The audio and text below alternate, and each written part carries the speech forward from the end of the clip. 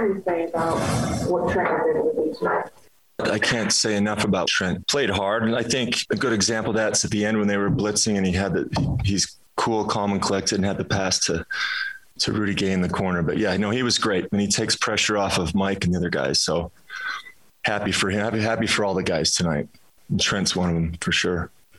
Now, you put a lot of pressure on the rim early as the game. How much of a positive impact did that have towards shoring up the defense and getting you guys going on your perimeter defense at the game? And that's one of the things that we talked about tonight, and that Coach Schneider's talked about, is just being aggressive and competing. And that's getting on the rim. You get fouls, which we ended up getting late. And then also it helps with the transition defense, like you said, like it gives us a chance to get back. And I think we had, 60 plus points in the paint, which was a good job of those guys being aggressive and competing. What do you mean with your first one? Yeah, you know what? I'm happy for all the guys, but especially Mike and Royce and those guys. And I think the loose balls were indicative. Royce's 2 offensive rebounds. Mike Conley got on the floor in the loose ball, and we ended up getting him. So, I'm happy for them. Why are you dry? Why am I dry? No shower, because we play on Friday.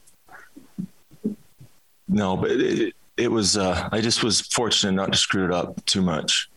But those guys, they're well trained. They've been together for a while, and they're well trained.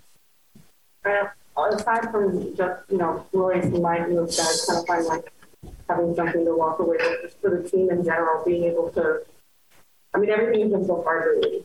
Get a win at home.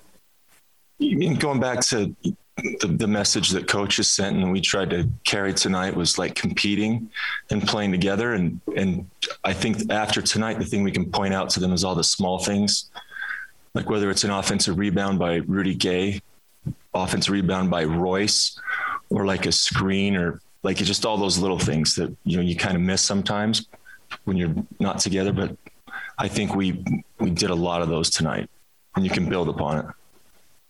And if everybody does those little things and defends and competes, and we're pretty good. We can be. What were some of the things you thought of Trent tonight, specifically to you?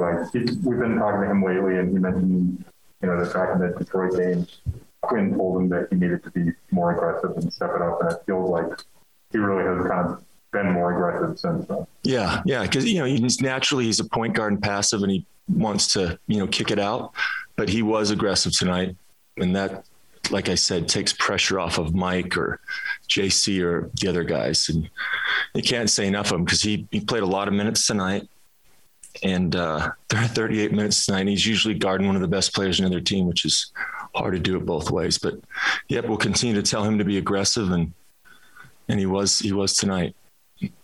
That's so different than how you guys usually play offense, right? I mean, it's not pick and roll and guys roll to the rim. It's kind of isolation, switch heavy, and attack mismatches.